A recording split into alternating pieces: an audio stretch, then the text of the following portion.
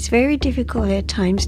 You might be amongst your friends or your family and you don't totally agree with what they're saying. I think you should say it. This is Know What You Think. I'm Sasha Rosen. Even in the current political climate, few people would still be willing to identify as racist. But you can still find plenty of pockets of prejudice waiting to bubble up around Sydney, in kind of lower-key places. Even sometimes among groups of people you'd expect to know better. Groups that have themselves been victims of racism. Noor Alam and Yvonne Perchuk noticed exactly that, and they're part of a Sydney writers group called Abe's Babes. They wrote a play called The Laden Table about exactly this kind of dinner table racism. Noor, Yvonne, thanks for coming in. Pleasure. Yvonne, what does dinner table racism sound like? It's very distressing to hear and very surprising to hear. It's something that happens around a table where people say what they really mean, because it's usually a family and very close friends. And a dinner table tends to be the heart of your social circle. It's where people say things that are not necessarily PC, which they wouldn't say anywhere else. So the play is called The Laden Table, and the whole play started around a dinner table where I was sitting with friends and family. And the discussion was, of course, about the situation in the Middle East. And one of my friends said something to the effect that all Muslims this and all Muslims that and can't be trusted and that kind of thing, and various other things that I'm actually not going to mention today. And they occur in the play, so if you come and watch the play, you'll hear exactly what was said. And no one else at the table disagreed. In fact, there was a lot of nodding of heads and a couple of people agreed. And just to be clear, what would you have expected their opinions to be before they opened their mouth on this subject? Well, these friends are educated. They're liberal-minded on most topics that I know about, so I would never have expected to hear that from them.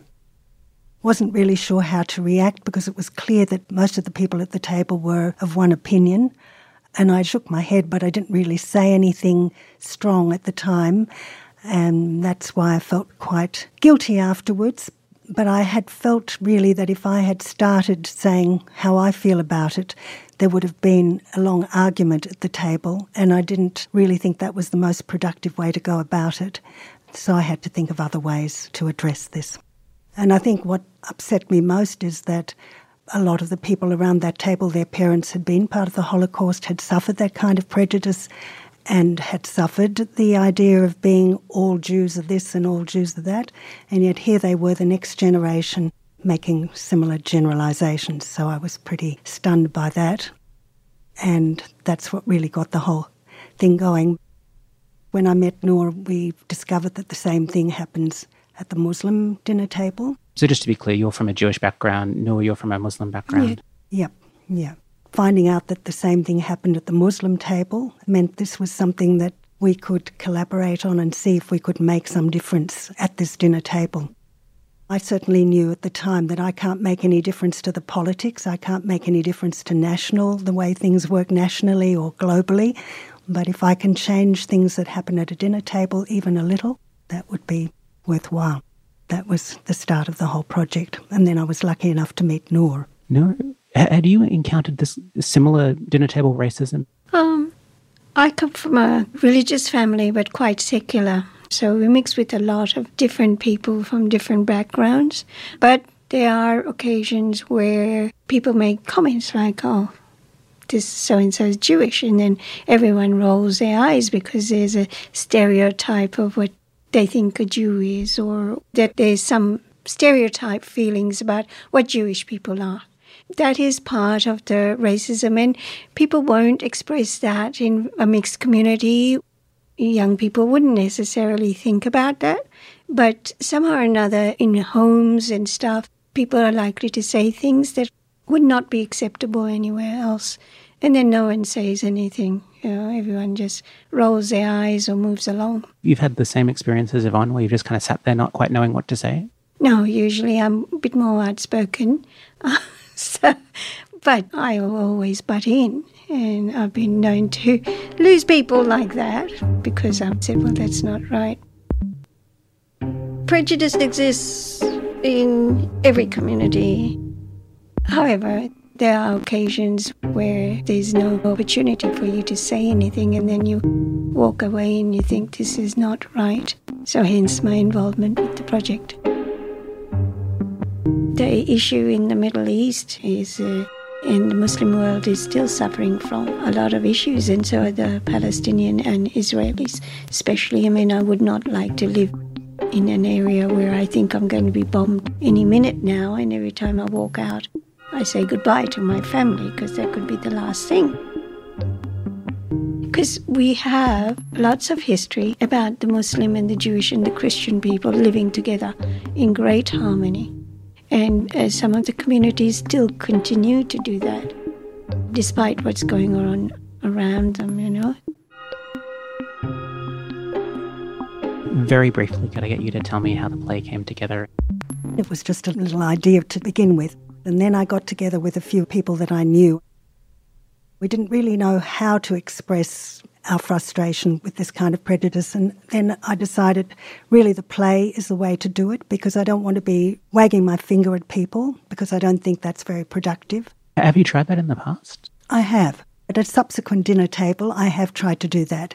And you either get a cold reaction with nobody responding, or you get little explosions. It just means that people feel attacked. And going on the web, trying to find a wonderful Muslim person to come on board to co-facilitate with me, because I didn't feel as if it should be just a one-sided approach to this, and I really wanted to hear how things are on the other side. And so after a long search, I found Noor, who agreed to come on board, which was wonderful. And our idea was really that it wasn't just going to be watching the play that was going to make a difference, it was writing the play with Muslim and Jewish people. So the play is really both families, a Muslim family and a Jewish family, sitting at a dinner table celebrating a feast day. For the Jews it was Yom Kippur, after the fast, and for the Muslim group it was the Eid dinner. And the interesting thing, I think, was that both families were actually sitting at the same table celebrating their special day, but they're totally unaware of one another. And what we see there, the family dynamics, the prejudice coming out, echoes between one family and another. So we can actually see that both communities have a lot in common, as well as a lot of really confronting differences. Finding Noor was the key, and through Noor we met a lot of other people in the Muslim community, and that's how we formed those workshops. But the original 5 of us, called Abe's Babes, we were the ones who wrote the main draft of the play. I was asked several times before, and I was very, very busy with other things and I wasn't really interested. But in the third time, my friend came back and said, look, we can't really find anyone, and you're a writer and you mix with a lot of people and you would be very good at this. So we decided to meet Yvonne just to start off with and see whether I liked her enough, and I was encouraged by my dad. It wasn't just the process of writing the play. What appealed significantly to me was being able to work with other individuals from different backgrounds. Just writing by yourself is difficult enough, and writing by committee is basically what we were doing. Fortunately, in our play, the journey of the play was not about the play itself as an end product. The journey was for a group of people to actually meet and sit and share. Noor and I co-facilitated, but there were 3 others very much involved. Raya Gandir, who was actually born in Israel and served in the army.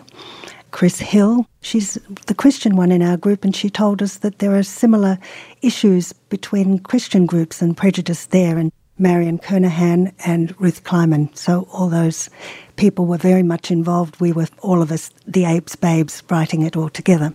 The reason we called Abe's Babes is that they're Jewish and Muslim and Christian persons working in that group. So we are all children of Abraham, the prophet. And then it moved on from there into workshops. And each time we had to change things. Each time we found out things that we didn't know before about the other community. It was an evolution, really, the play, a long 10-year, really, or 9-year evolution. Ultimately, the play contains most of the words that were spoken by individuals, or the stories are real. Some of the things that started off Yvonne's play, and the words that were spoken at the dinner table are words that are spoken at our dinner table in one instance. And there were examples of what people might have said, Muslim people, older people might have said about Jewish people. That comes out in the play, and it's from real experiences. In the Muslim dispossessed family, who are secular Australians, there's real experiences. For listeners who might not understand why a Palestinian family would be displaced all that time ago, could you really briefly just say why they would be in Australia and not in Palestine? I don't know whether you're aware, in 1948, there was a decision to create a state of Israel and give individuals land, and some of the land was actually where for centuries Muslims and Christians and Jewish people have lived side by side, and suddenly the Muslims were dispossessed of their homes. There were towns that were bulldozed, and a lot of people just escaped with the clothes that they're wearing, or quite a few of them had house keys, thinking that they would be going back. And politically, things didn't work out. There are some Palestinians that went back to their homes. A lot of them ended up in Jordan or Lebanon, surrounding states, and eventually some of them came out to Australia to start a better life, like everybody comes out. This is known as the Nakba. The Nakba, I can't remember at the moment what the translation of that word is. I think it's catastrophe. Yes, so it was a catastrophe for them. And part of the issues in Israel and Palestine now and in the Muslim world, the struggles, dates back to what happened in 1948. And this, the foundation of the State of Israel, alongside this, the Holocaust, these are really difficult things for Muslims and Jews to talk about generally here in Sydney. Did you find that it got any easier as you were workshopping the play? Maybe easy is the wrong word. Did you find that happened more often as you started putting together the play? Well, the play itself actually talks about the Nakba and the Holocaust, or the effects of the individuals. It never is easy to talk about issues like that because there were so many lives lost and so many lives changed. I always feel very saddened. Yes, Holocaust was a terrible thing, but I guess it became very real to me when I met Yvonne and some of the other Jewish people, because they had actually lost family. I'm not Palestinian, but I do have Palestinian friends, and to me it was a disaster. However, when you put faces, to what happened, it is never very comfortable, because when you talk about Nakba or the Holocaust, it might be a terminology in history books, but you are actually talking about people and their families. So I don't think it ever gets comfortable to deal with it. Prior to the beginning of this project, I had never heard the word Nakba, I'm sad to say. So that was quite a revelation to me. And the man, his name is actually Abe, whose family was dispossessed. We told his story, and I was really moved by that because, as Noor is saying, it's very easy to read in the newspaper a lot of statistics. When you actually meet the person and you look in their eyes and you see what they've lost, that is really quite a moving experience, and I won't forget it. And the word Nakba is sort of imprinted in my brain now. Our aim wasn't really to try to address the political issue. Our aim was really to look at how the politics happening in the Middle East is feeding into the prejudice here. We understand that it's having a huge impact, but what is it actually doing to young people here in Sydney at that dinner table with their families? It's infecting them, even though it's happening over there. Yvonne's quite right. We will never fix the politics, and we tried very hard not to make this a political play. But we cannot escape what we've come from, our backgrounds. And so where we talk about dinner table prejudice, of course, since you're little, along with your bread and your wine or whatever, you get fed these subtle signals, stuff that your grandparents might say or people in the community might say. We were very lucky that we know somebody who was kind enough to introduce us to Bakehouse Theatre. They're a production company Australian one that chooses to do works with communities and also take scripts that are slightly different from mainstream theatre. Before we actually found Bakehouse, we went through a process of applying for grants. And the final sign-off is by, in our case, it was a member of parliament, and ours ticked all the boxes and we made it to the end. But ours did not get the funding because of a legitimate concern that they thought that our play was so controversial that it might incite riots. Incite riots? Yes, incite riots. I mean, I've seen the play. It is a confronting play. I'm Jewish. There are things that I learned in Sunday school that knock up against things. But inciting a riot was not something I was originally feeling about this play. Yes, well, that's what we thought, but they felt because, don't forget, the Cronulla riots, and there have been other situations as well, not necessarily related to Muslims, where it has caused individuals to go out and demonstrate and, struggle with the police or whatever. That's what the major concern was behind that it would actually disturb the peace. And in fact, I think we would be very happy if it disturbed the peace of the individual to think about what they were being prejudiced about. We continued on. We kept on looking for funding. That was my job, I guess, trying to find an appropriate venue. And we were delighted that Bakehouse Production actually not only directed but produced the play. We had a number of years of negotiation and we had workshop reading some years ago. And then there was feedback from that and more rewriting. Every time we've had something, Abe's been back to the table writing. What was it like hearing people read the play for the first time? A lot of people who saw it, including Abe, who was the dispossessed family. He had tears in his eyes and he went and talked to the mother in the play and embraced her at the end and said how much it reminded him of his own mother, and he was very moved.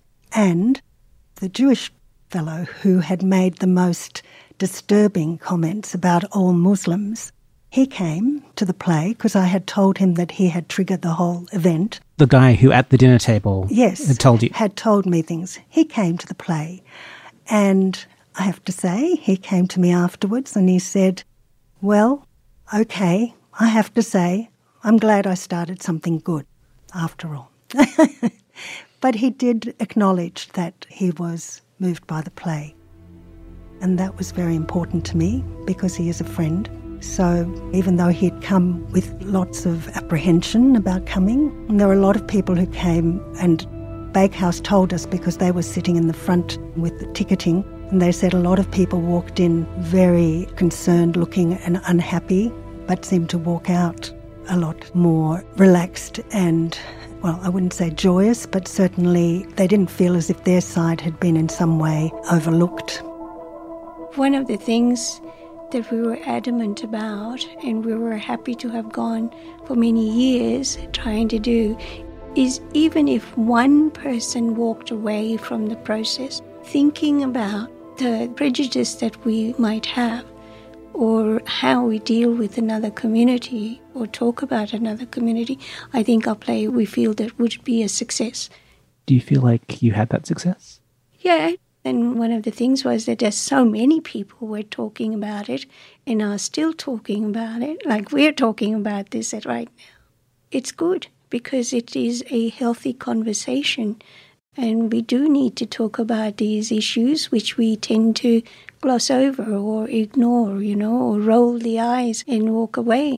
And it's not just older people or middle-aged people. It affects all the generations. So if somebody finds themselves at a dinner table, people are saying things like all Jews or all Muslims or all another group, and they're sitting there wondering what to do, what do you think they should do, apart from go and write a play, obviously, is a good way to go about it, but if they don't have the time to write a play?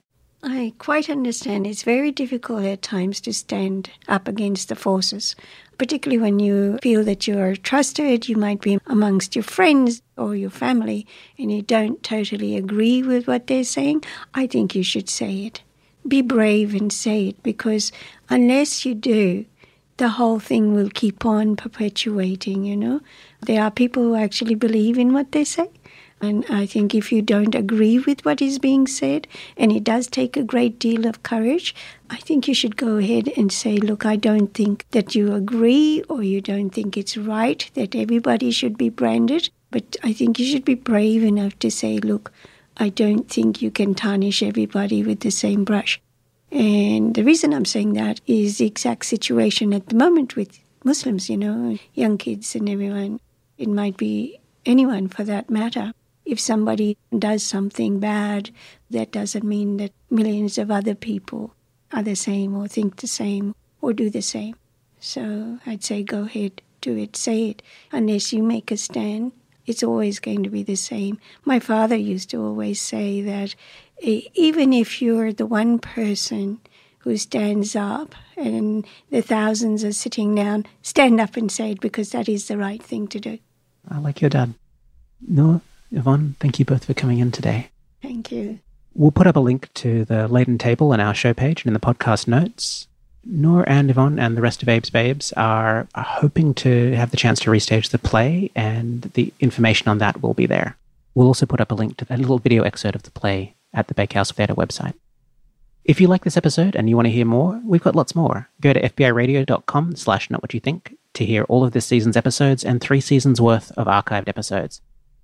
If you like this show, you'll probably like a whole bunch of other great FBI podcasts. Choose some at fbiradio.com/podcasts. Not What You Think is produced by Lachlan Wiley. Show art is by Annie Hamilton. Linda DeLacy is our production consultant.